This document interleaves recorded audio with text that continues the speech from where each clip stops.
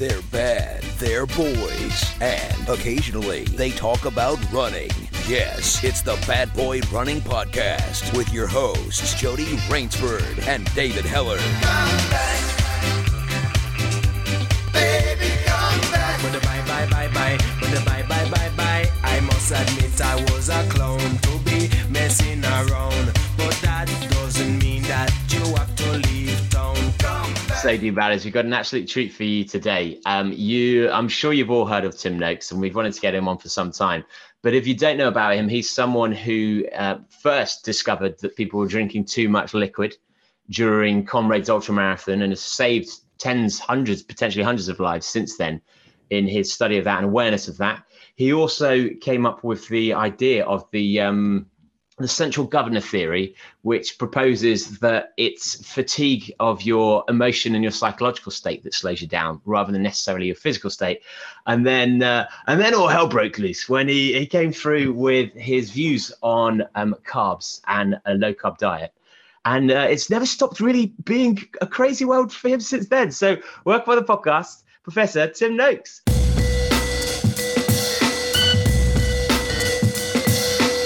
Yeah, how are things with you? Very well, thanks. No, life's good. Considering everything, I am retired now, 7 years, so that's kind of made it a little bit easier. I don't have to face the criticism directly on a day-to-day basis. And does that make it easier or harder to, I guess, get a platform to engage people? Well, I have become very active on Twitter, and that's really been very, very interesting because I've discovered that's one of the best ways to get new information. So I wrote recently that it's like going to medical school every day. You just open your Twitter feed, and there you get all this information, which you don't get when you're at medical school. So you can keep up and be actually ahead of the curve because the information is there. So I've just followed the real experts, and they're incredibly sharing. They share so much that it just is a huge educational process. And I guess that's the trouble with Twitter, though, is it's the definition of who the experts are is very varied, shall we say. So how would you define the experts then? Well, I look for people who are professors at major universities, but I look at what they say. I mean, that's the key. And so I've probably got 10 or 15 people who I think are the world's best. And so I know from their publications and then what they say. And it's very difficult on Twitter to promote something that's wrong. It'll soon become apparent that you'll have 100 people telling you you're completely wrong.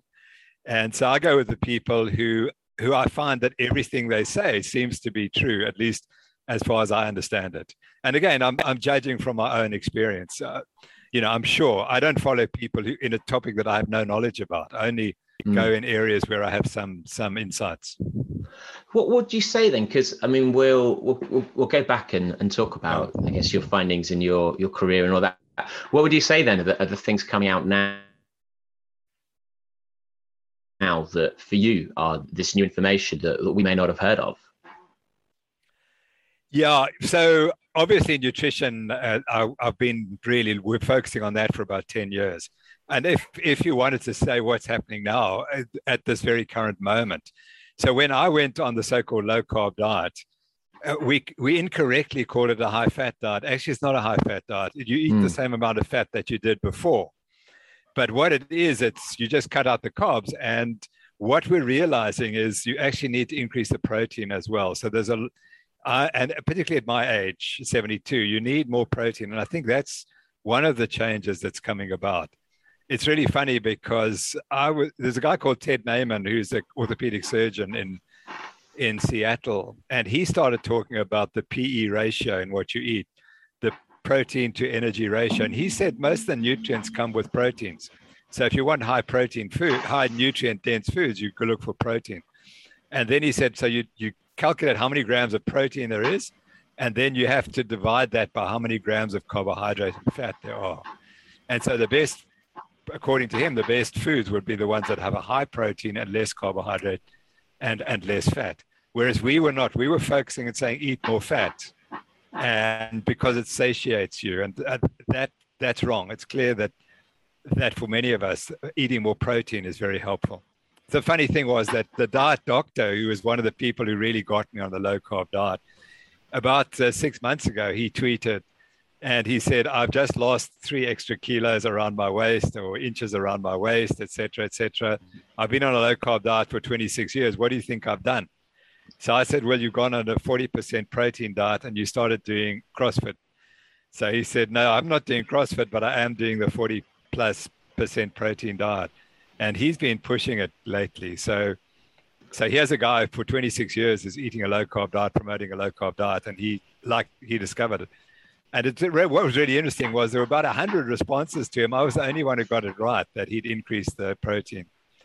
So then, because I think that's been for, I guess, marketing wise, for your view, has been the issue, is that we've obviously been led, influenced heavily by Gatorade and the likes, but also, I mean, for me personally, I was quite influenced by the people I knew who did the Atkins diet were the unhealthiest people, typically, who didn't want to actually be fit, eat good food, and who almost used it as an excuse to live like a teenager and lose weight. So, I mean, do you think is that just me, or do you think in the West that has actually been a common obstacle to getting your view across?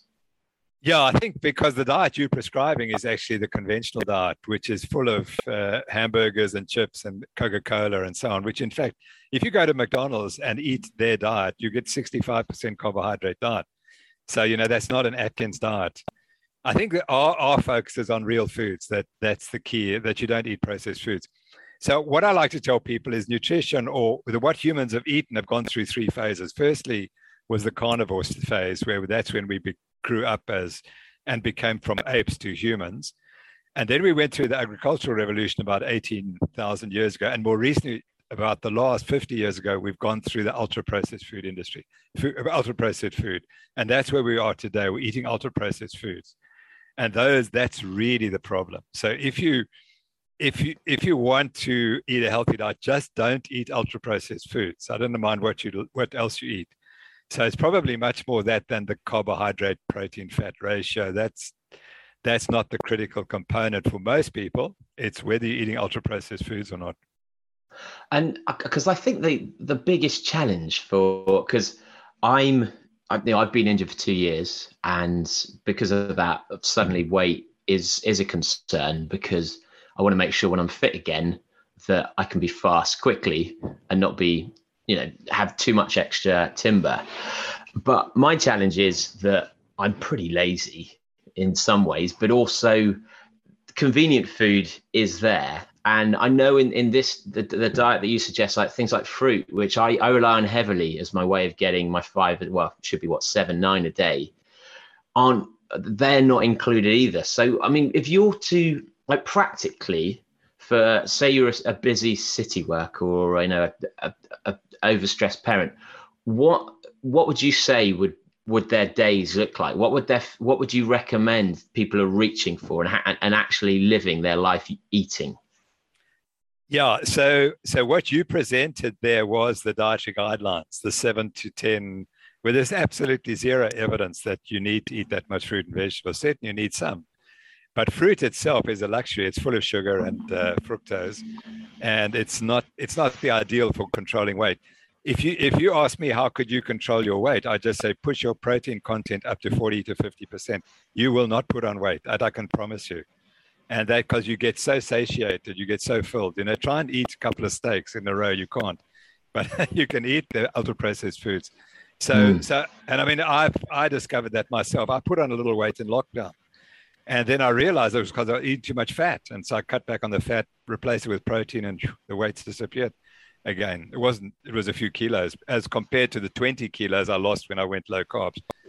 So what would I say? You get up in the morning, you eat bacon and eggs, and that's it. You eat as much as you can for breakfast, and you don't eat until you come home at night. And you don't snack, nothing. You must eat once a day. That's the key. So it's either breakfast or dinner. And then you have a a real food, fish, meat, dairy, whatever, vegetables, and that's how you eat. But the idea of snacking all the time is the problem.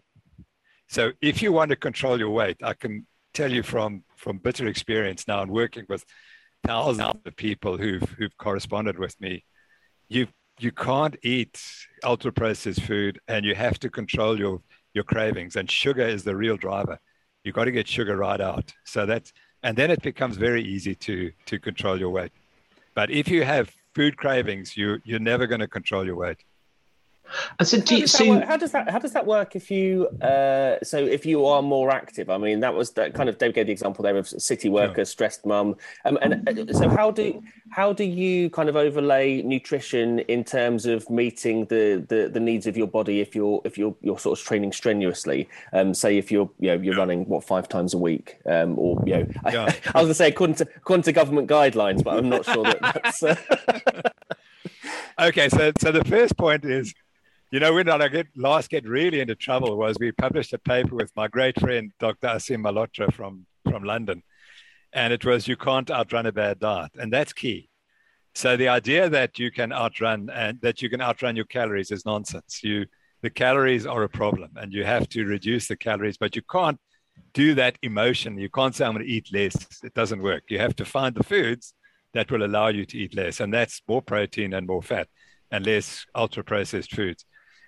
We've been around for 4 million years, and we didn't used to measure calories 4 million years ago, and we did very well. We survived extremely well. And we did because we got an appetite, and it keeps our weight. Even if you put on weight, your weight gain is so little, it's unbelievably slow. And that's because this system is so accurate, and it only gets confused when you give it ultra processed foods. So I like to say, listen to your body. It'll tell you what to eat. And if the scale stays the same, then you're in balance. But if you try to make the scale balance by doing funny things, it doesn't work. You just got to follow your biology. So how much, because I'm doing intermittent fasting, just skipping breakfast basically when I can, as a way of trying to regulate things. But I find that actually I then don't have enough opportunity to really eat a lot of veg. And you're proposing that actually you only really need to eat once, one big meal with veg in. So how much do you think you can get enough greens, vitamins in from that? Yeah, well, the most nutrient-dense foods are not vegetables or fruits. That's the key that people don't understand. The most nutrient-dense foods are eggs and liver and meat. That's where the nutrients are. And so that's where we've been completely misled. So when you see a picture of a healthy diet, it's always fruit and vegetables. It's never meat or fish or eggs or dairy. It's never that way. But go back 70, 80 years ago when we were all lean, that's what the picture was. Your grandparents or great-grandparents, that's what they ate. That they believed that meat and fish and dairy and eggs made you healthy. And vegetables were there, certainly. And fruit was a luxury, but it was there. I'm not saying it wasn't there, but it wasn't the focus. The focus was on the other fruits that we spoke about. Just wanted to pick up on something there, because it's something you said a little bit earlier when you said we were talking about the changing balance between fat, and you were talking about increasing protein. And I think you said as you get older. Just in relation to that point there, it isn't the issue with those things is that as you do get older, the fat becomes a problem, and all of the things that you've talked about there are. They have a lot of fat in them as well. Is that not the issue? Yeah, no, you're absolutely right. If eating carbohydrates, and fat, you're going to overeat on calories. That's the problem. So You're absolutely right. But what the Atkins diet did so cleverly was it cut the carbs, and then it's very difficult to overeat in fat, but it's not. We showed very early on when we promoted this diet that 10% of people put on weight on the Atkins diet. Yeah. And whereas others could lose 100 kilograms. I mean, I've had 100 person lose 140 kilograms on this diet. So you got that difference. Some people put on 10 kilograms, others lose 140. So there's a huge individual variability. But when you look in general, most people do quite well by just cutting the carbs. But for some, they're still eating too much fat. But they must replace that fat not with carbs, but with protein. So I think we've underestimated the value of protein in general. And I've just read the paper this morning again, showing higher protein intakes. People older age doing well, they're more muscular, etc. You've got the sarcopenia is an issue for people my age. We lose muscle. And the way to keep it is to eat protein, but also to do the right type of exercise.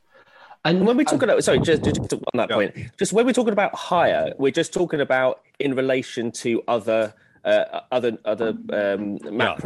We're not talking about high on its own necessarily. Yeah. So when I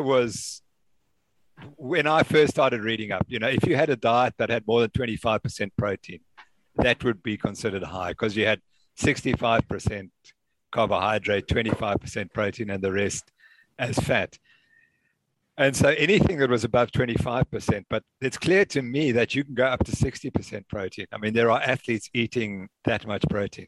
I'm not saying all of them are doing it, but I would have said will kill you. That's what we were taught, that you can't cope with such a high protein intake. So I'm not suggesting you go up to 60%, but 25 may be a little bit low for many people, maybe 30, 35, maybe 40. I wouldn't suggest going more than about 40 because it's a difficult diet, actually. But do you think the world can sustain that much protein? That's a real issue because if we don't, we're going to get unhealthy. That's the problem. What's the biggest health problem in the world is anemia in people who aren't eating any meat. And that's the problem. Go across India and so on. Anemia is a major problem and it's getting worse. And even if we're replacing meat with chicken, I'm taking animal produce, beef and so on with chicken, the incidence rates of anemia go up and B12 deficiency go up. So there's a real problem. It's grains are a problem. We can't sustain production of more grains. That's also not. So it's a really difficult future, whatever way you go. Because actually I think we can with grains in that if we're all getting too fat off it, we could eat fewer grains and have enough food. Whereas if we suddenly go to all protein, it's incredibly bad for the environment. And we're almost in this decision between healthy people and let's be honest, it's probably healthy, poorer people or environmental impact of too many animals, overfishing, or do you think we should be heading towards insects and eating insects? And I think that's a great idea. I mean, Africans have always been doing that, but I don't want to get onto the environmental issues. They're more complex and I don't fully understand them. But all I do know is that you have to, if you take out animal produce, you get more ill health. And then you have to factor that in. What's the environmental impact of that as well? That's the problem. So is there a way then that people can, because a lot of people are vegan or vegetarian morally, are there options for them? Oh, sure. No, you can certainly be healthy on a vegan. Well, I'm not so sure about vegan, but a vegetarian diet. The problem with a lot of vegetarians is that they don't actually look after their diet properly. And so it becomes pizza and Coca-Colas and chips, and they don't eat vegetables. I mean, that's the irony when you start asking. I can vouch for that. I can absolutely vouch for that. That's the problem. And Jody, that's the problem. A lot of vegetarians are actually eating rubbish, and but a true vegetarian who's eating vegetables and understands that they do need a little bit of animal protein occasionally, or they've got to find the good source of protein, maybe in eggs or maybe in legumes or other proteins. But it's a difficult diet. You have to really work on it. I think that's the point.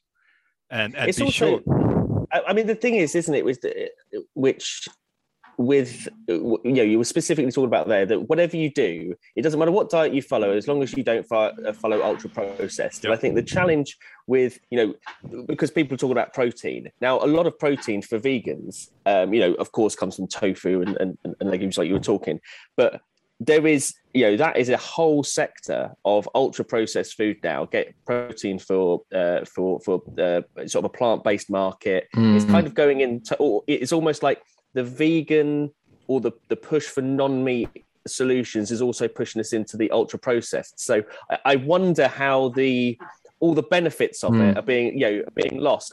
And for many things, like David said, most of it's being driven either morally or environmentally friendly. And so actually most people probably don't care.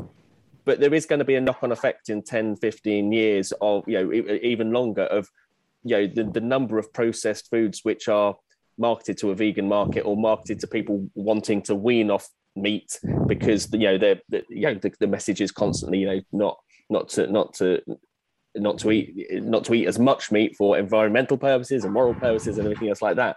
So I don't know. I think it's just one of those challenges. Whereas, and I certainly agree with what you're saying, that when I was a vegetarian, I didn't have to think about anything as much. Switching to being vegan, you have to think about everything. You have to. You're much more mindful about what you eat, and much more mindful about the potential deficiencies you have as well. I mean, how does it feel thinking you're positing a viewpoint, and then it seems like the world and everything is going in totally the opposite direction to to the view that you're holding? Supported by government, supported by the media, supported by everything else. How does that kind of make you feel? No, well, I disagree with you, because the vegan movement, and I know you're a vegan, and I don't, you're absolutely welcome to do what you like, but the vegan movement will never be more than 1% of the population. It's stuck on that. It's been like that for a long time. The drive is from people like Bill Gates and and Cameron and so on, who are trying to push ultra processed foods for their own needs. They couldn't care less about your health as a vegan. They just want you to eat their highly processed foods. So that's the movement, and it's part of this global strategy to get us all under the control of whatever. And how would you? I mean, this is where you lose me here, Tim, because as soon as someone mentions Bill Gates and the conspiracy, that to me is like, whoa, hold up. That steps into like there's a whole global. Hold it. Like, how are them and Cameron actually promoting processed foods? Would you say? Well, Bill Gates is, and he's the biggest owner of land in the United States of America, and we don't know what he's going to do with that. No, it's not a conspiracy theory. It is, the point is he's invested very heavily into the fake meat industry. It's not a conspiracy. He's doing it, and Cameron is doing it. Cameron invested $140 million into pea protein. So it's not a conspiracy. Yeah, but isn't it the other way around? Wait a second. They're businessmen. And they want to develop a product, and they are marketing it, and they're driving it. And that's fine. That's their business. But isn't that on your side, though, pea protein? And because that's a way of, because pea protein is a way of hopefully helping vegans and vegetarians live your diet more. No, absolutely. I'm not saying I don't like them, what they're doing, but you're saying it's a conspiracy theory. As soon as you mentioned Bill Gates' conspiracy, it's not. He's a businessman. He's invested heavily into this. So it's his business. Isn't it the other way around, though? Isn't the heavy investment? I'm just putting an alternative viewpoint here. Isn't the heavy investment because that is the direction of travel, and they're investing in that on an upward curve, rather than the other way around of they're investing in it and then they're forcing us down this route? Well, I think you should invest in the fake meat industry and see how your investment's gone in the last year, and you'll see it's gone down about 50%. You would have lost about 50% of your money on the fake meat industry. So, I mean, that's the facts. So if you say it's a growing market, but that's true of the weed industry, and the weed industry is booming. That's more to do with the fact that too many people got excited about it and gave these crazy valuations to companies that. I mean, the industry is undeniably growing, and I would contest that there is more of a shift towards veganism in younger people. and even just more people who are eating meat less regularly. So would you then say, would you be against all of these fake meats then, even if they are providing nutritions that are protein based and potentially useful for the body? I think you have to look at what the nutrients are there and see how they compare to conventional meat, eggs, dairy, liver, and those things, and see how they compare. Because do they contain exactly the same nutrients or not? That I don't know. That's the question. And if they do, that's fine. But as far as I know, they're designed to have meat, the feel, the taste, and the feel. They're not designed to be nutritious. If you think that, I don't think you're right. But aren't they looking to replace burgers primarily rather than eggs? Yeah, no, sure. But someone needs to say, right, this is a burger patty and this is a vegetarian patty, and see what the contents are and see, can you sustain your life on that one or this one? And that's the question. Yeah. And I do think that will, because I mean, we're still early days on that. I genuinely do think they will do that, just because it would be just easy for them to do it. And at some point, vegans and vegetarians who are often very health conscious will be saying, why aren't we also getting these elements? And so how can you, one of the issues I think is that if you're a parent, your kids are in a society out of your control. And so if children are going to school and having school meals, is there a way for them to live this diet without it being disrupted too much to make it obsolete? Sorry, which diet? I'm sorry, we cut out there. Are you talking about the Atkins diet? Yeah, just because. Okay. Yeah, because if you're doing the Banting diet and then going to school where you've got school lunches which are chips and burgers, like, is there a way to actually, as a parent, to live this diet with your children properly? Oh, absolutely. I mean, we've got many people do it.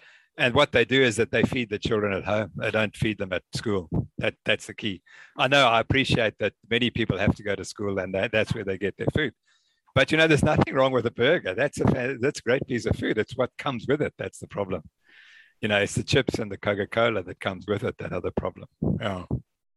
So our goal and we wrote a book, by the way, I wrote a book about children's nutrition in which we put the type of diet, the Banting diet, together with all the diets that you would want. But the key is, again, it's eat infrequently. You don't want to be snacking on high sugar foods and highly processed foods.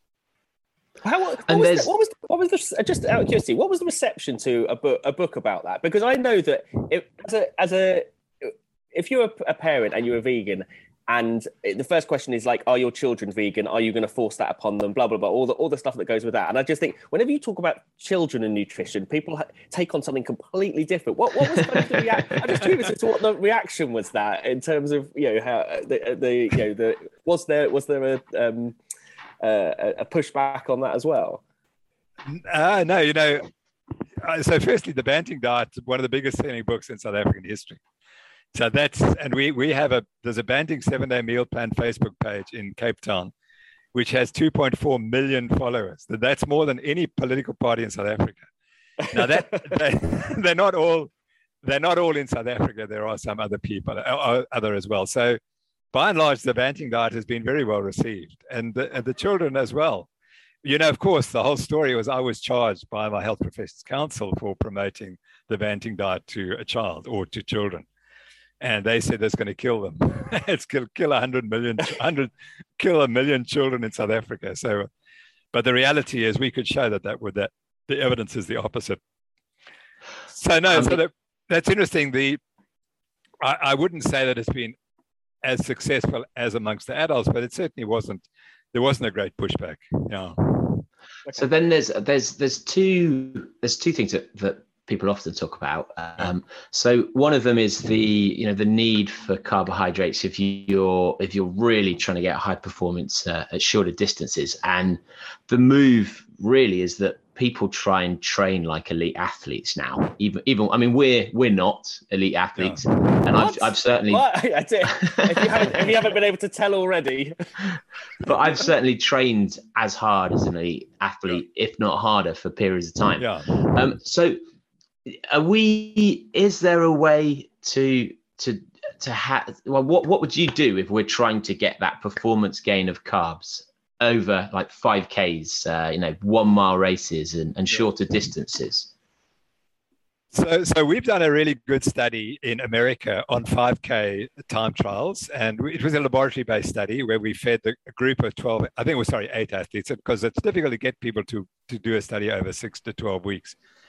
And we fed them in random order, high carbohydrate, high fat diets. And at the end of the study, there was zero difference between performance. Now, these weren't good athletes. They were reasonable. They ran 5Ks in under 20 minutes. So they were better than 88% of all American athletes. So that's the evidence we have. We're now doing a 1K time trial, a mile time trial. So we're doing a study over the mile. But the reality is that when you look at the data shows that the vast majority of athletes, there is zero difference between a high carb and a high fat diet.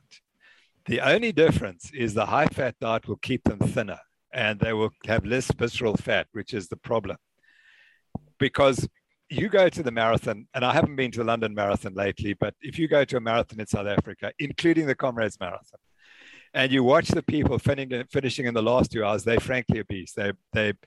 Many of them are moderately obese. And you just think, you're just eating the wrong diet. If you just cut the carbs and eat more protein and perhaps a bit more fat, you could lose 10 kilograms and you'd run faster without having to do anything, just change your diet.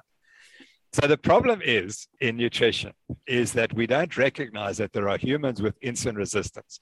And I'm a classic case. I was born of a family that is profoundly insulin resistant. And I showed that I was insulin resistant when I was running marathons and training hard. I was profoundly insulin resistant. And then I became progressively obese and developed type 2 diabetes. And I've reversed it by eating a low carbohydrate diet.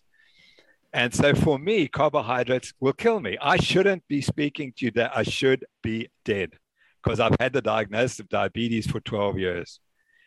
12 years. And my dad died 10 years after the diagnosis. And so that's the message we're trying to get out, that carbohydrates are great for a small proportion of the population, a tiny proportion of the population.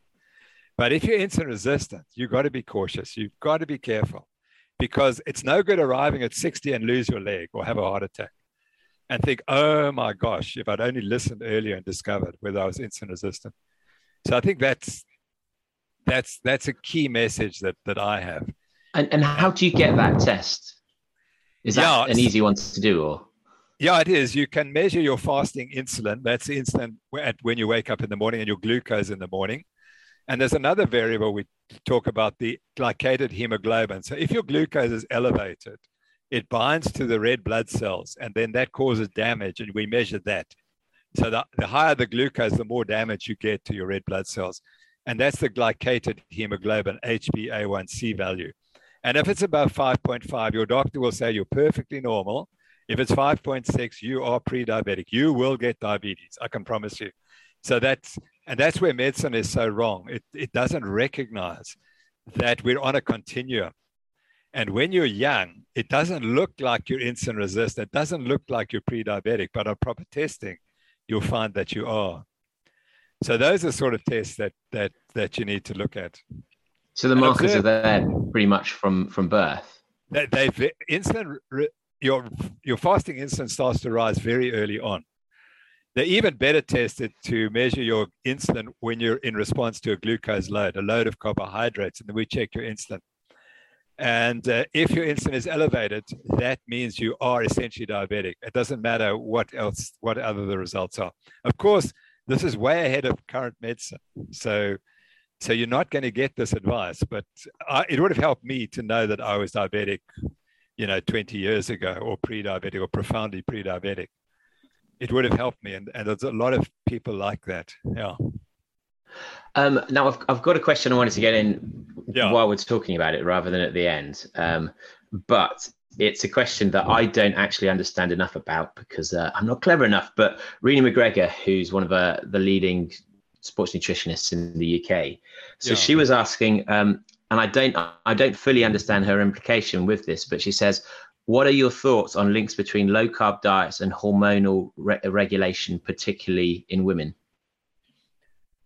Yeah, that's interesting because we normally find it kind of improves that. So there's a condition called polycystic ovarian syndrome, which is quite common in young girls and is caused by having too much testosterone and perhaps too little estrogen. And when they go on the diet, it is a treatment because it's another marker of insulin resistance. So they get better on it. I'm trying to think what other benefits there might be. Infertility is a huge problem, which is reversed by this diet. So in general, the feedback we get from women who've struggled with their fertility is that they suddenly become pregnant. And so I'm accused often of causing growth of children or outbursting of children in Cape Town. And why would that be? Because you need fat in the diet. And if you're eating a high carbohydrate diet, you're not getting enough fat. And something changes so that, starvation in females turns off their fertility. But I don't think it's just starvation. I think it's a lack of fat in the diet. So they need fat stores to become pregnant and to survive, to feed the child as it's growing, because that's a huge burden on them to provide all the nutrients. So I suspect that is the case. But just from the experience we have, people writing to us and telling us, and that if you go to the Banting 7-Day Meal Plan Facebook page, there are literally thousands of people who said, "Thank you, Dr. Noakes. I could get pregnant again." Yeah. So basically, is there an amount of carbs that you have to stay with under then if you're doing this diet, or else everything unravels? Yeah. So again, it depends on your level of insulin resistance. So I've got a slide, a celluloid slide from the 1980s of the average carbohydrate intake of a Tour de France cyclist. It was something like 1 kilogram a day, 1,000 grams. Wow. I mean, it was. That's, and I can 4,000 calories of just carbs. Yeah. It was unbelievable. And it wasn't a balanced diet, that's for sure. Boy, it was nutrient poor in many things. So that might be the extreme. And I'm sure that the Tour de France cyclists, maybe they're 500 grams now. And not all of them, but some. So if you're doing an enormous amount of exercise, 5 or 6 hours a day, you can get by with 500 grams. But some can't. That some of them, it'll still make them fat, so they have to be wary. But anyway, if you're like me and you're profoundly diabetic, there's only one solution. It's got to be 25 grams or less. So that's the extremes. You've got 500 grams Tour de France down to 25 grams if you're type 2 diabetic. I think that there's no reason to take more than 150 grams of carbs a day. That if you're the average athlete training half an hour a day, there's no need for more than that. And but of course, if you're insulin sensitive, you'll get away with it. You can get away with 200, 300. But it's once you realize that you can be thinner and it doesn't affect your performance in any way, and it reducing your carbohydrates might well prevent you getting type 2 diabetes in the long term. And then you might drop down. I've seen athletes who've come down from 500 to 100 grams and they've got to stay in bed. They came to me and said, "Prof, you got it all wrong. I can't even get out of bed now on your 100 grams of carbs a day." So you've got to be cautious. You don't jump from 500 to 100. You slowly reduce as you go along. And what would you then advise these, say, a Tour de France athlete who is cycling 6 hours a day, once they've reduced down their carb intake, what would their race nutrition look like? Yeah, they're definitely. So the beauty of that is that Chris Froome is a classic example. So Chris Froome is actually although he's from Kenya, he grew up and trained in Johannesburg. And he weighed 8 kilograms more than he does now, training in South Africa, eating a high carb diet. He then, in the one Spanish race, he suddenly came home. He came to Cape Town because his girlfriend was here. And she noticed he looked like a skeleton. So she said, "What happened?" So he said, I went on a high protein diet and I lost 8 kilos and I came second in the Tour of Spain. And that was the beginning of his career. So he's insulin resistant, but he can't win the Tour de France without carbohydrates. But he can't win the Tour de France with too much carbohydrate. So what he does is he will increase his carbohydrate intake on the days that he needs it, or the day before when he needs it. But in the off season, if he eats like he does on the tour, he's going to put on weight because he's very sensitive to weight gain. So he's a really interesting case because he shows you the two sides of it.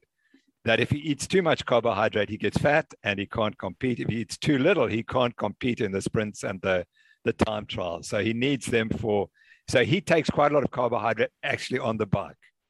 On the long stages, he will definitely be beating carbohydrates. But in training, he will often eat very little carbohydrate. And how do we find that balance for ourselves? Because say we're training, 70, 80, 90 miles a week. In essence, that is like you're racing every day. You're probably having two intense workouts a week. So would you then have carbs on those days or just save it for race day?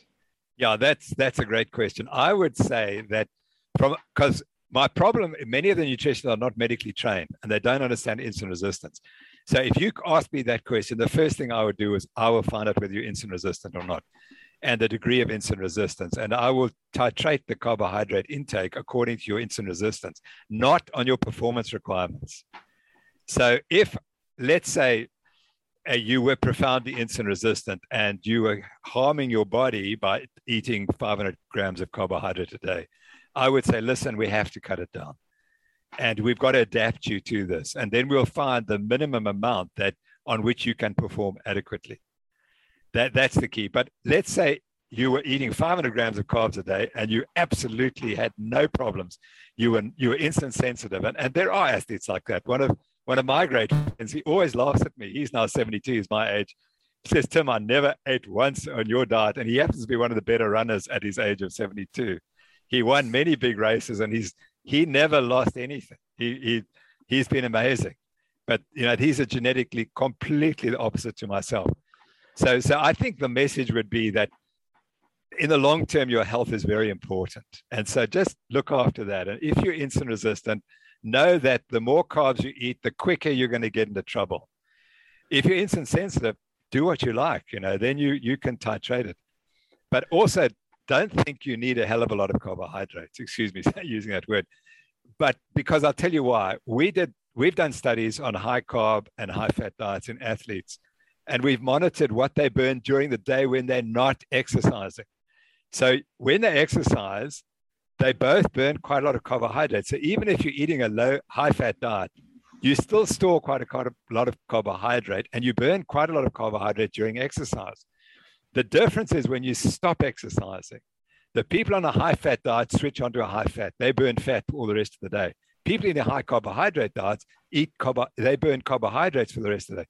Why do you need to burn so much carbohydrate when you're at rest? You don't. So that tells us that is excess, which you don't need. That excess you're burning during the day, you don't need. So because we're always told that there's 20-minute window where your body's almost super hungry post exercise and you need to fuel it there to aid recovery. Is that the case on this diet? And if so, what would your fuel be? Your refueling be after a bout of exercise? Okay, so I don't agree with that data, those research. Sure, it's true, but those are driven by industry. That was industry selling a product, and the scientists who do that research are funded by industry to do it. I know because I was one of them. And you've got to find a result. And if you give people a lot of carbohydrate, immediately they stop exercising. Of course, their muscle glycogen will go up more quickly. They'll store the carbohydrate more quickly. But no one says that they're going to perform better. You see, in science, we have a model of how the world works. And the model that I wrote about in my book, Law of Running, was that carbohydrates determine everything, that your muscle glycogen determines everything. Nothing else matters. And that's nonsense. But if you do believe that, you'll see, the quicker I get my glycogen back to normal, the better I'll be able to perform. But that's nonsense because there are other factors that in recovery. So it is absolutely true that if you take a high carbohydrate load early on, you will store glycogen more quickly. But what has that got to do with performance? Because people didn't study performance thereafter. Yeah. But then if you are saying that during performance that, you know, everyone burns carbohydrates at a higher rate, then surely that suggests that there would be a correlation for replenishing them early to be able to go again earlier. No, they don't. So if you're fat adapted, you burn fat almost exclusively. You know, we've had athletes running at 90% of their maximum burning or a majority of fat. So it depends how adapted you are. And my book, Law of Running, describes carbohydrate adapted athletes. So what you said is absolutely 100% correct if you're carbohydrate adapted. But what we've realized is that those athletes who go and completely switch to have a high fat diet, high protein diet, low carbohydrate diet, they burn predominantly fat. And what's really interesting is I've got correspondents sitting behind me here from researchers in New Zealand who for the last 2 years, in fact, longer, for 5 years, have been trying to measure how much fat do you burn at maximum when you're exercising maximally, when you're sprinting. And the answer is conventional ways you can't measure it for various reasons. There are problems. You can't measure it. And they're trying to answer the question using very, very sophisticated techniques. And the original study, which hasn't yet been published because they had to go back and recheck it, showed that even when you are sprinting, you're burning plenty of fat. Now that completely conflicts with everything I wrote in Law of Running and everything that is written in all the textbooks. So it may well be that humans can burn fat when they're exercising very fast.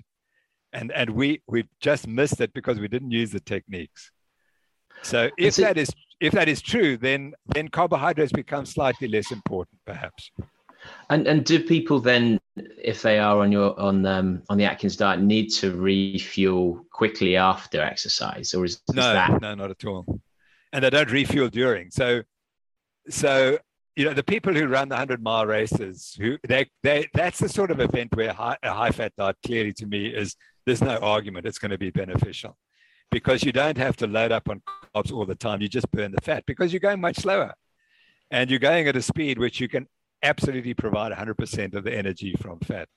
So it makes sense. And even in the Ironman, I must finish up with a little comment there, because two great athletes, they adapted this diet. One of them is Bruce Fordyce, who won the Comrades 9 times. And I forced him to eat a high carbohydrate diet in the 1980s. And we produced a product called FRN, Fordyce, Rose, and Noakes. And it was these squeezies. We were the first producers of squeezies. So in his career, he won the Comrades 9 times, but near the end, he was getting a little heavier. He weighed 1 kilogram or 2 more, and he was slower. And eventually, he started becoming pre-diabetic, and his running went poor. But that was like 10 years ago. And he switched the diet 5 years ago. And he said, Tim, you know, if you put me on a high-fat diet, I would have won the Comrades 20 minutes faster. And he said, I wouldn't have just won 9, I would have won 2 more. So he's the one guy. The other one is a guy called Dave Scott, who is Mr. Ironman triathlon. And he competed as a vegetarian, vegan athlete and won 6 Ironmen. And eventually he read my book, and he's recently, more recently, also about 4 or 5 years, converted. And he said, I asked him out straight, I said, so Dave, if you'd been eating this diet when you were the champion, what would have happened? He said, I would have gone 40 minutes faster in the Ironman. And he refuses to allow his athletes to eat a high carbohydrate diet. He says, if you're training that hard and eating that much carbohydrate, you can't sustain it for too long. You can sustain it 5 or 10 years, and then your performance goes off. Yeah. So those are 2 athletes who, of course, they're anecdotes. Absolutely. As is Chris Froome's an anecdote. But the beauty of anecdotes is they tell you what is possible. It doesn't tell you that that's for everyone, but it tells you that these things, that there may be some truth in these things. Yeah. Who's the diet not for? Who would it be a bad idea for them to get to it, and they'd have to find there is one condition where people can't burn carbohydrates at all. Sorry, they can't. Sorry, there's one group who can't burn fat, and they have to burn carbohydrates. And if they go on the diet, they can die, literally. And I've seen that, a patient, it's called a carnitine palmitoyl transferase deficiency. They can't bring fat into their cells to burn. And so when they exercise, they can only burn glycogen, carbohydrates. And once they run out of carbohydrates, the muscle cells start to break down and they become paralyzed. I mean, it's absolutely frightening. Their muscles start to break down. So yes, there are, but I mean, that's like 10 people have been described in history. Yeah. So that's one group. There have to be some people for whom it's not good. There have to be, but we don't really come across them as much as I would have thought. Like, for example, people would say, oh, if you've got gallbladder, you've lost your gallbladder, I can't absorb the fat, but they seem to cope pretty well for reasons that I don't know. You don't seem to need a gallbladder to metabolize fat. So but there may well be people, but I think they have to find out for themselves. That's why I say we're all experiment of one. And it doesn't matter if I tell you that 99% of the athletes I test on this experiment, let's say I took 1,000 athletes, and all of them benefited from a high carb diet or a high fat diet, that doesn't tell you anything for you as an individual, because you could be different. And I think that's the point that I like to make. It doesn't matter how many studies there are saying that a high fat diet or a high carbohydrate diet is ideal for performance. You have to find out what works for you, because the science may well be different for you. There are individuals who can't metabolize fat as well, and they need more carbohydrate.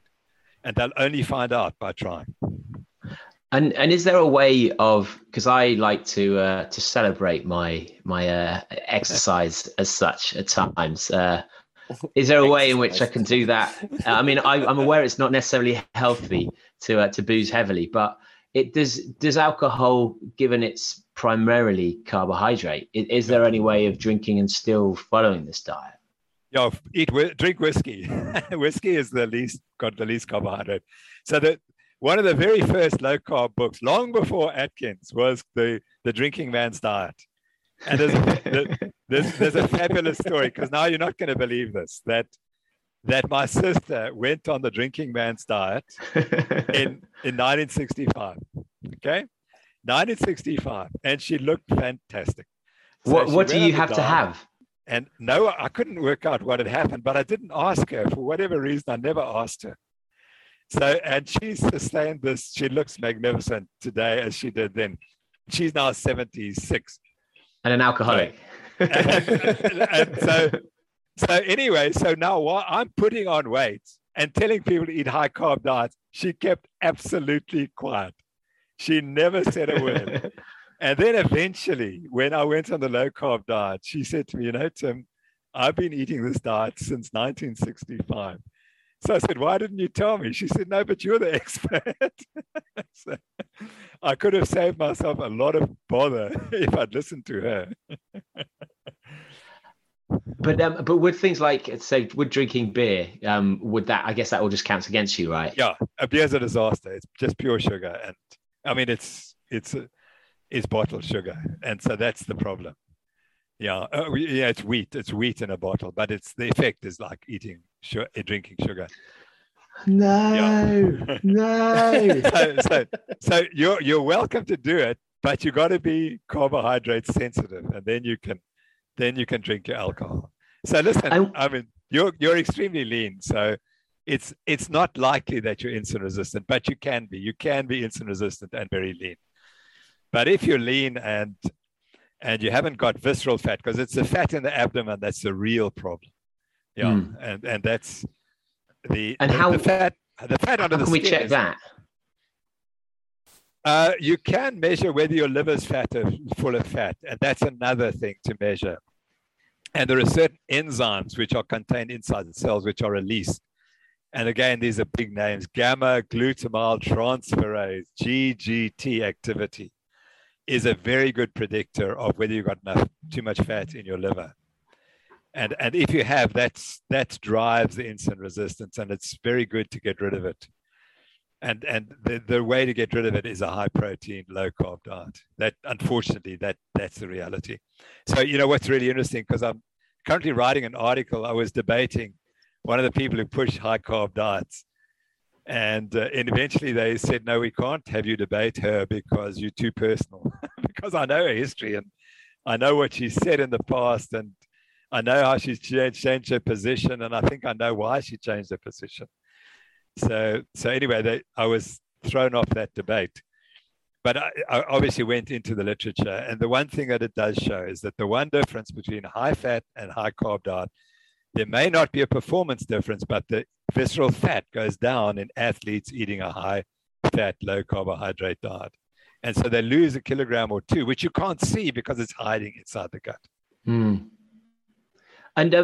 how do you, because I've listened to other podcasts where you talk a lot about the fact that there are a lot of vested interests in the carb diet. And what can we do to reverse that, given that school meals and everything in supermarkets and basically society is set up for this system, and that's not going to go away until America sorts out their lobbying funding and the power of that, which I don't think will ever happen because it's embedded in their freedom of speech.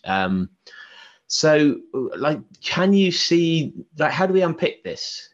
Yeah, no, you're absolutely correct. And our foundation, the Noakes Foundation, we have a nutrition network, and we're currently working on producing the first textbook for low carbs, for a medical textbook. And one of the art chapters I'm writing is on the dietary guidelines, how they were developed. And they were just sucked out of someone's thumb. I mean, there were people who had no clue what they were doing. Then industry got involved and made sure they wouldn't change. So you're absolutely right. And they're not going to change. They're not going to change at all, because of, as you said, industry is much too powerful to prevent it. So it's not going to change. And that's why, we just said we're going to change people's diets one person at a time. And that's all you can do. It has to come through the people. That's all you can do. And what you will find, David, is that all the people who promote the low carb diet were like me. They were fat and they had a problem. They were following the guidelines. They did everything as they were told by those guidelines, and they became fat and sick and lazy, and our running went poorly, etc. And then we decided to change, and we saw the magic change. And that's why we believe it. But if you're lean and healthy and athletic and you eat lots of carbs and you're not fat, you will never believe we're right. What you believe, you see, is the reason why you're thin is because you're disciplined. And Noakes got fat and Gary Taubes got fat because they're not disciplined. And that's not true. We have a different biology that made us fat. And that biology is linked to carbohydrates. So that's the problem, that the doctors who promote the high carbohydrate diet are all lean and healthy and athletic, and they've never had our experience, and they never will. And they'll always explain the reason I'm thin is because I run marathons and I'm disciplined. I only eat so many calories, and it's not true. They are that way big. They're that way because the biology is such. It is true. I mean, it's still true that that's why they are thin. It's just not true that you're fat because you're not following there. Yeah. It's the reverse, really. Yeah. The same. Correct. Yeah. Correct. Because there's so many other topics that I want to discuss, but I'm aware that actually this has been quite a chunky one already. Would you be happy to come back on a future episode? Of course. I'd love to. No, I loved it. Amazing. I really enjoyed it. I loved it. And that's really good. You challenged me, which is what I like. And I'd also... You did it in a nice, gentle, friendly, passionate way, which is fantastic. And I think we were able both to express our opinions, and the audience can say, gosh, that's how debate should be had. Not people attacking your academic credentials and being rude about one. That's not what we need. We need... Well, that's why I want the other episode to go into the attacks then to really get. We play good cop, bad cop with our episodes. We do. That's right. You're like, we soften you up with the first one, and then the second one we go kind of all guns blazing when you kind of don't expect it. But I'd also like really the opportunity for our listeners to digest this, because I know that we do get questions from people who are aware of your work or aware of the person on the podcast in advance, but I'd love to give them the opportunity to ask about. Actually, I've had Reni's come back to me. So she said, what's the impact on digestive health and gut microbiome that needs whole grains? Needs whole grains. The whole grain theory has never really been substantiated. And I say that I've looked into it because part of it came from my university. So there were people here who were promoting the high grain story. And the story is that it comes from Kampala, Uganda. And there was a scientist there who noticed that the Ugandans who ate a lot of cereals and vegetables had big stools. And so he said, you see, the reason they have big stools is that's why they don't have cancer. They don't have just cancer. To check, they didn't have big chairs. They had big. I'm sorry. It wasn't like a correlation. It wasn't a big chairs, and there was a weird correlation. It's because they had big poos. Yeah, big poops. That's right. Okay. And so this theory then became a theory, and I've actually got the book right behind me because when I look at something, I go into detail. I get the guy's book and I read it. And so the whole theory then there were two conflicting theories. The one theory was that it was a diet that was deficient in fiber that caused the problem. And the other one was that a diet that had too full of sugar, because you'd refined the diet and it became that diet with too much sugar. And it wasn't the lack of fiber, it was the excess of sugar. And those were the two competing theories. And I can probably tell you that today, the one that's winning is the glucose one. That the fiber story has never really been proven in randomized controlled trials. Eating more than a certain amount of fiber doesn't seem to make too much difference. So I'm not suggesting you don't need fiber, but you don't need fiber by itself isn't going to help. It's much more likely it's the excess of the sugar and the refined carbohydrates that are the problem that are killing us, rather than the lack of fiber. And I'm not biased. That's what I read carefully. That's what the evidence shows. Well, we've got a couple of questions and we can quickly ask those in. There've been quite a few questions on your views on COVID, and I think I'd rather save that for another time, because actually I'd love to go into your story about how you've been perceived by the academic community and how that's changed. And I think the whole COVID situation would flow into that as well. So, this was one from Mike. How many people do you think you've saved with research from hyponatremia? That's a great question. Thank you, Mike, for asking that question. I go back to a study that was done at Boston where they promote, and Boston's only half the distance. And they literally had thousands of, if you computed for the whole race, there were thousands of athletes who would have developed hyponatremia. I forget which year it was, 2003, 2004, somewhere there. And if you had doubled the distance, and we would have had, in the comrades of, say, 20,000 people, we might have seen 10,000 people with hyponatremia, and amongst them, there might have been 100 who were critically ill. So we could have had hundreds of deaths. It's absolutely correct. Yeah. And actually, it was Kevin who asked that, so apologies. Got the name wrong. Who do you think is the greatest of all time, comrades, female runner, male runner, and what would your advice be for those doing it for the first time? Bruce is clearly the best because he's won it 9 times. And Frith van der Merwe was the best female. We had an incredible time. Bruce and I tried to convince her that she should calm down and not try and race everything. But her personality was she raced in training and she raced in races. And she couldn't resist racing. And so she eventually she collapsed very, very quickly.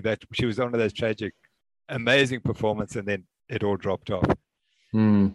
Bruce, by the way, has just written a book. So he's written a book because of lockdown. He went through all his old training diaries and he wrote a book about his first year training for his comrades, where he starts complete novice and finishes the comrades in under 7 hours, comfortably under 7 hours. And it's a fabulous, fabulous book.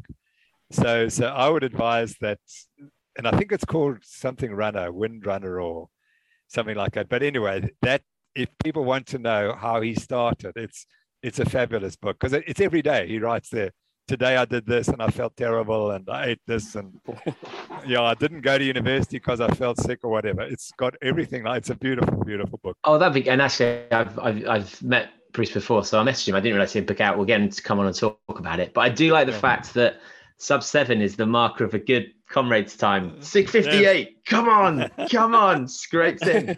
And what would your advice be for a first time, a person training first time for comrades? Yeah, I think the way I did it was you just run mileage. That's the key. But I trained with Dave Levick. I didn't train with him. Sorry, obviously I couldn't train with him. He won the race that year, and he said it's okay doing all this long slow stuff, but you do have to do some intensive training. But the emphasis was doing on the long runs. And so my best piece of advice, and it's in Law of Running somewhere, that you've got to run the long runs. Sorry, you've got to do the Saturday runs. And I used to start the start of the season in January and just try and do 25 to 30 Ks if I could do that. It didn't matter how slowly or how fast. By March, it suddenly became easier. And by April, I could do 40 miles. And it just felt just easy.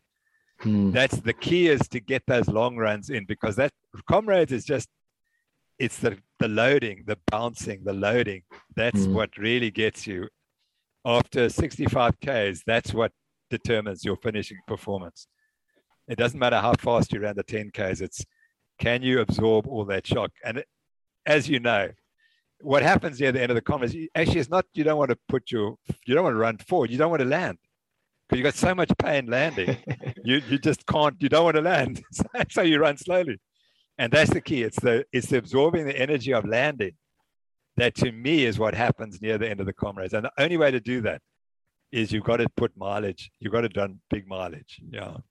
I'd say actually, Rich, if you're listen to the Camille, I think the first one we did with her, or maybe the second, and she was talking about doing, instead of just doing interval runs, actually doing interval runs up and down hills, so that you are practicing slamming your legs into the ground on concrete or road. And then the last one is from Ross.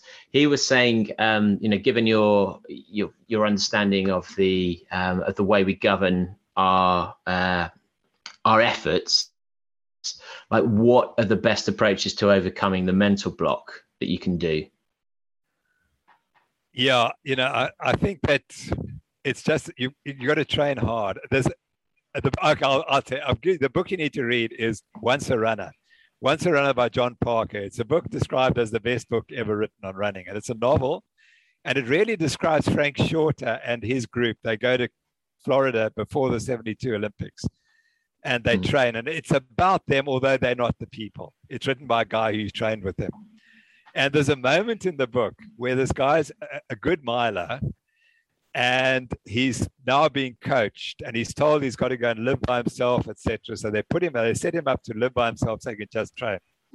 And then they said, okay, now we're going to train you. And there's one event, one day he comes to the track, and he normally does 12 times 400 in whatever time. So he does the 12, and the guy says, okay, we could do another 12.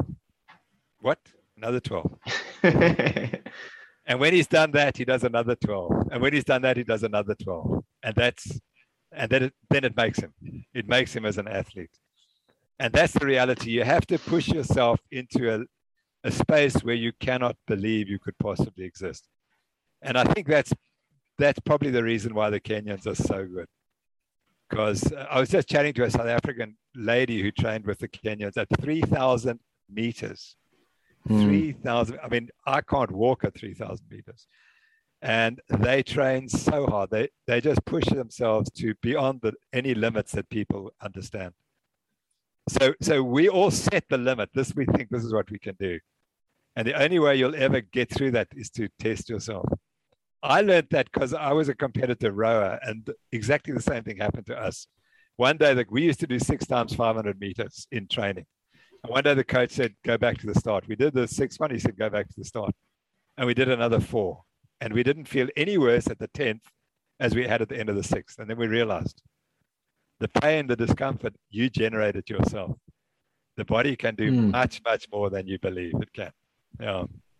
Interesting. Yeah. I mean, and that's something we can go into on the next episode. But well, thank you so much for coming on, Tim. It's been as interesting as I'd thought it would be. If people want to, you've mentioned your foundation, but if people want to kind of which books of yours, which how to follow you, how to be most involved, do they want to find more? Yeah, I think they should go to our website of the Noakes Foundation. Or if they want to know more about the science of the nutrition, we have a nutrition network, and that gives you all the hard science and practical stories. And then I'm on Twitter at Prof. Tim Noakes. And I must tell you that for a long time, I was targeted by the vegans, but they've left me alone now. You don't want to get targeted by vegans. No, when the vegans turn on you, you just have to wait it out. Wait it out till someone else comes along. That's the key. That's right. Oh, the way they didn't realize is JD's giving you a virus through your computer now, so you're ruined. You're ruined. It's going to block you out of Twitter. They've got you. That's right. Yeah, I was the Trojan horse. Absolutely. No, the vegans now treat me with respect, some with respect, so I'm quite amazed. Well, there's a weird overlap. There's a lot of vegans who are anti-vaccination as well, because it's all about controlling your body, and so they're in that. There's a lot of them in that weird world of we don't know whose side what. Yeah, exactly. Yeah. It is, and we're against ultra-processed foods, so that's the key. Yeah. Oh, I just love them. I just love them so much. All processed foods, they're so tasty. I'm sorry, Tim. This is my struggle. They're delicious. Absolutely. But also, a good steak is pretty damn awesome as well. Good. Well, thanks so much, Tim. And hopefully we'll be able to set up a follow-up to this, because there's so much more to talk about. And yeah, thanks for coming on. Thanks, David. Thanks, Jody. Lovely time had with you. Thank you so much. Much appreciated.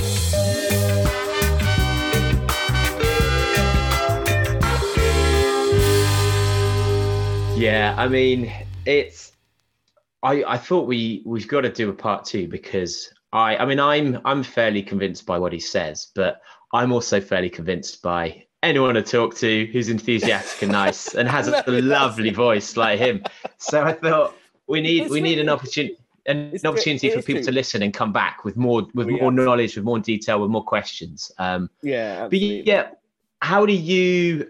Because for both of us, what he's saying basically fundamentally means we're both doing it wrong.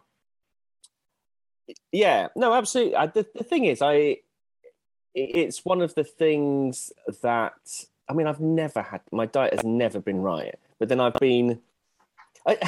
diet has never been right, not because of any dietary choice I've made. It's all been purely laziness and convenient. If you draw a line under it, it's pure laziness and never having really thought too much about what I've been eating, unless for very, very brief periods where I need to lose weight for some event or something like that. Yeah, that's what defines it. It doesn't matter. I could be a meat eater, and I would still be in the situation. I still would not be, the weight that I want to be or anything else like that. I don't think it's anything to do with it. I do think that there is a particular challenge, especially. Yeah, but I honestly know that in terms of veganism, everyone tries to push the health benefits and stuff like that. And I completely, I'm not convinced that there are massive health benefits, because I've had gout. So we should have asked him about the gout. We should have. Someone needs to know about the gout.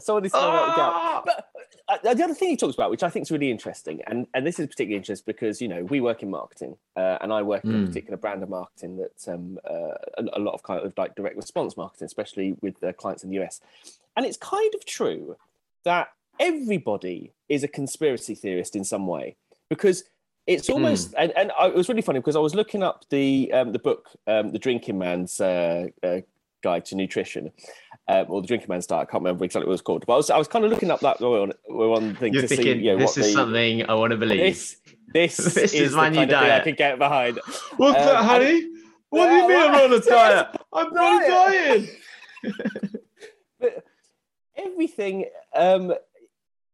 whenever it comes to a new diet or comes to following something, we almost have to get in that conspiracy theory state of mind to believe that something is tricking us or something has forced us previously down a route, and that is why we are the way we are. And it's entirely true. When I changed from being vegan, there was a load. I mean, I knew some of this stuff already. I knew like something, but things like What the Health and stuff like that. That's all conspiracy theory. It's all conspiracy theory about big food and everything that goes with that. And every time we want to change behaviour or we want to follow something that is slightly harder to follow than not doing anything, there's always some element of a conspiracy theory. All of those Alan Carr, like the How to Stop Smoking books. Not the comedian. Alan Carr chatty man one, but okay.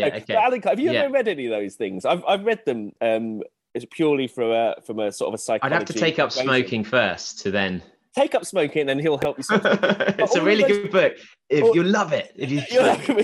But you just take up smoking. but with those ones, it's all about how to stop sugar, how to stop debt, how to stop things, and all of those use the psychological power of a conspiracy theory in order to change your behaviour about doing something. And so, in many ways, we talk to people about conspiracy theories. It's not conspiracy, though, is it? That's what I liked when he actually said, it's not a conspiracy. It's market economics, or it's very obvious. They're they want to sell you stuff, so they've told you that. That's not.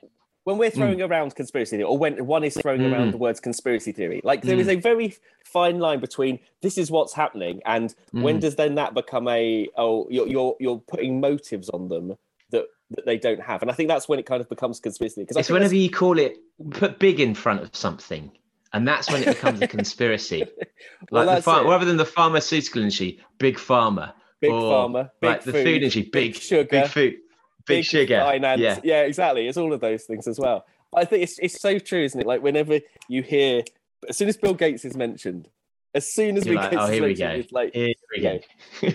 But no, the thing is, I think you're absolutely right. I think it's absolutely the right time to end that interview because almost we have people on all the time who you think when you have a conversation, you're like, actually, all of this makes complete sense. But we don't have the knowledge to kind of rebut some of those things, and challenge them on that. And I think, I think that's a good thing to do. I'd love to get Tim. I'd love to get Tim and Tim on a podcast together. No, just to see where that went. No, I wouldn't at all. One of them at least. One of them's a scientist who's got the highest award in science. What are calories? Do we even know what calories are? I don't think being philosophical as to you believe whether calories even exist is the right route to go down. But I think what is a problem is the environmental impact of animals, and that is where everything becomes awkward, because I don't think and the good thing about grains is they make us really fat because they give us loads of calories on just quite a small bit of land. But yeah, and I think that is the next step almost, is that if someone does the calculations on what the reality of that would look like if we did so, unless we eat insects, what is the environmental impact of us all increasing our meat consumption? Because it sounds like it's not, even chicken's probably not as good as red meat. Well, it's not. The thing is, it's not about. I thought the thing that he was talking about was that it's not necessarily increasing consumption to a certain level; it's removing carbs. So, I mean, if it means eating the same level of protein you are now, and reducing the carbs you're eating, I suppose then you need the protein to make up what you're losing in. Yeah, in carbs and if you think of the individual he mentioned who'd been on a low carb diet for a long time, but actually had too much fat. We're then looking at more lean meats. We're looking at liver. I mean, what we could eat is more offal. That certainly, because that that's the good stuff.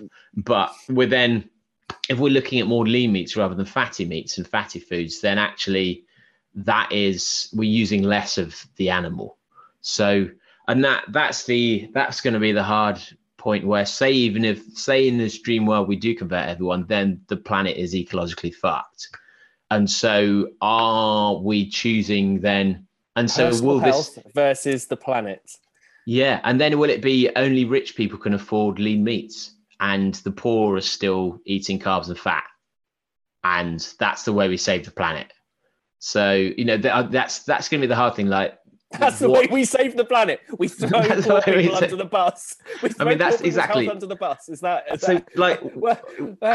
I start sounding like a conspiracy theory. I'm like, well, that hasn't changed. So I'm just thinking out loud, trying to think, what is the solution for Earth here? And yeah, it's tough, isn't it?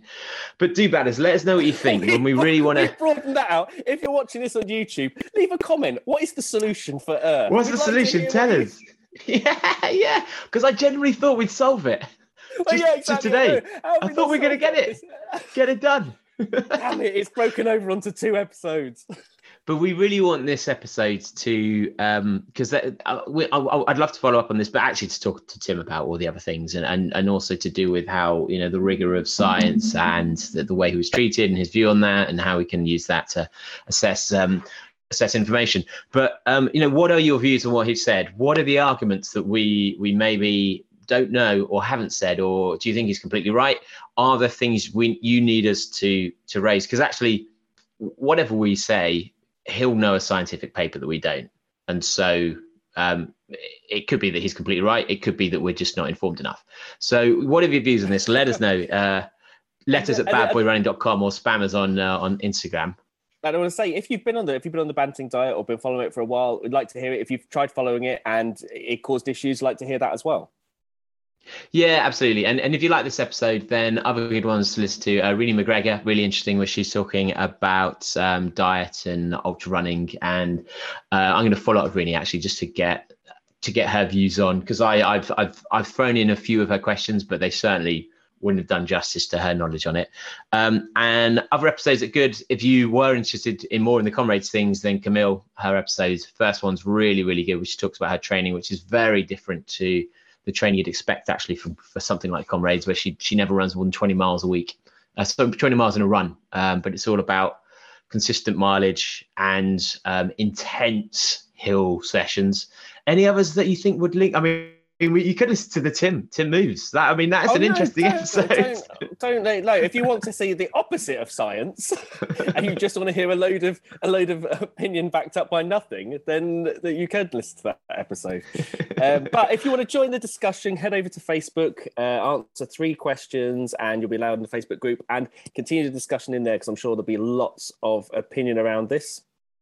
Yeah, and I'll reach out to Tim to see if he wants to come on the podcast. I did note down that John L. Parker Jr., he's still alive. Yay! So maybe we can get him on to talk about the book that, what was it called? Once a Runner. And if there are any other guests you'd like us to get on in the future, then do let us know. Just message me directly on Instagram. And we'll go and get them, because we're thankfully, because of your reviews, which you're hopefully leaving, now have some kind of enough credibility to be able to get people like Tim on. So, yeah, thanks for listening, guys, and we will see you next time. See you later. Bye. Bye. Baby,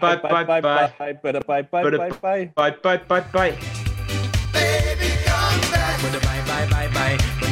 back. Bye. I must admit I was a clown to be messing around, but that doesn't mean that you have to leave town. Come back. Yes, and give me one more try, 'cause a love like this should I never ever die. Come back.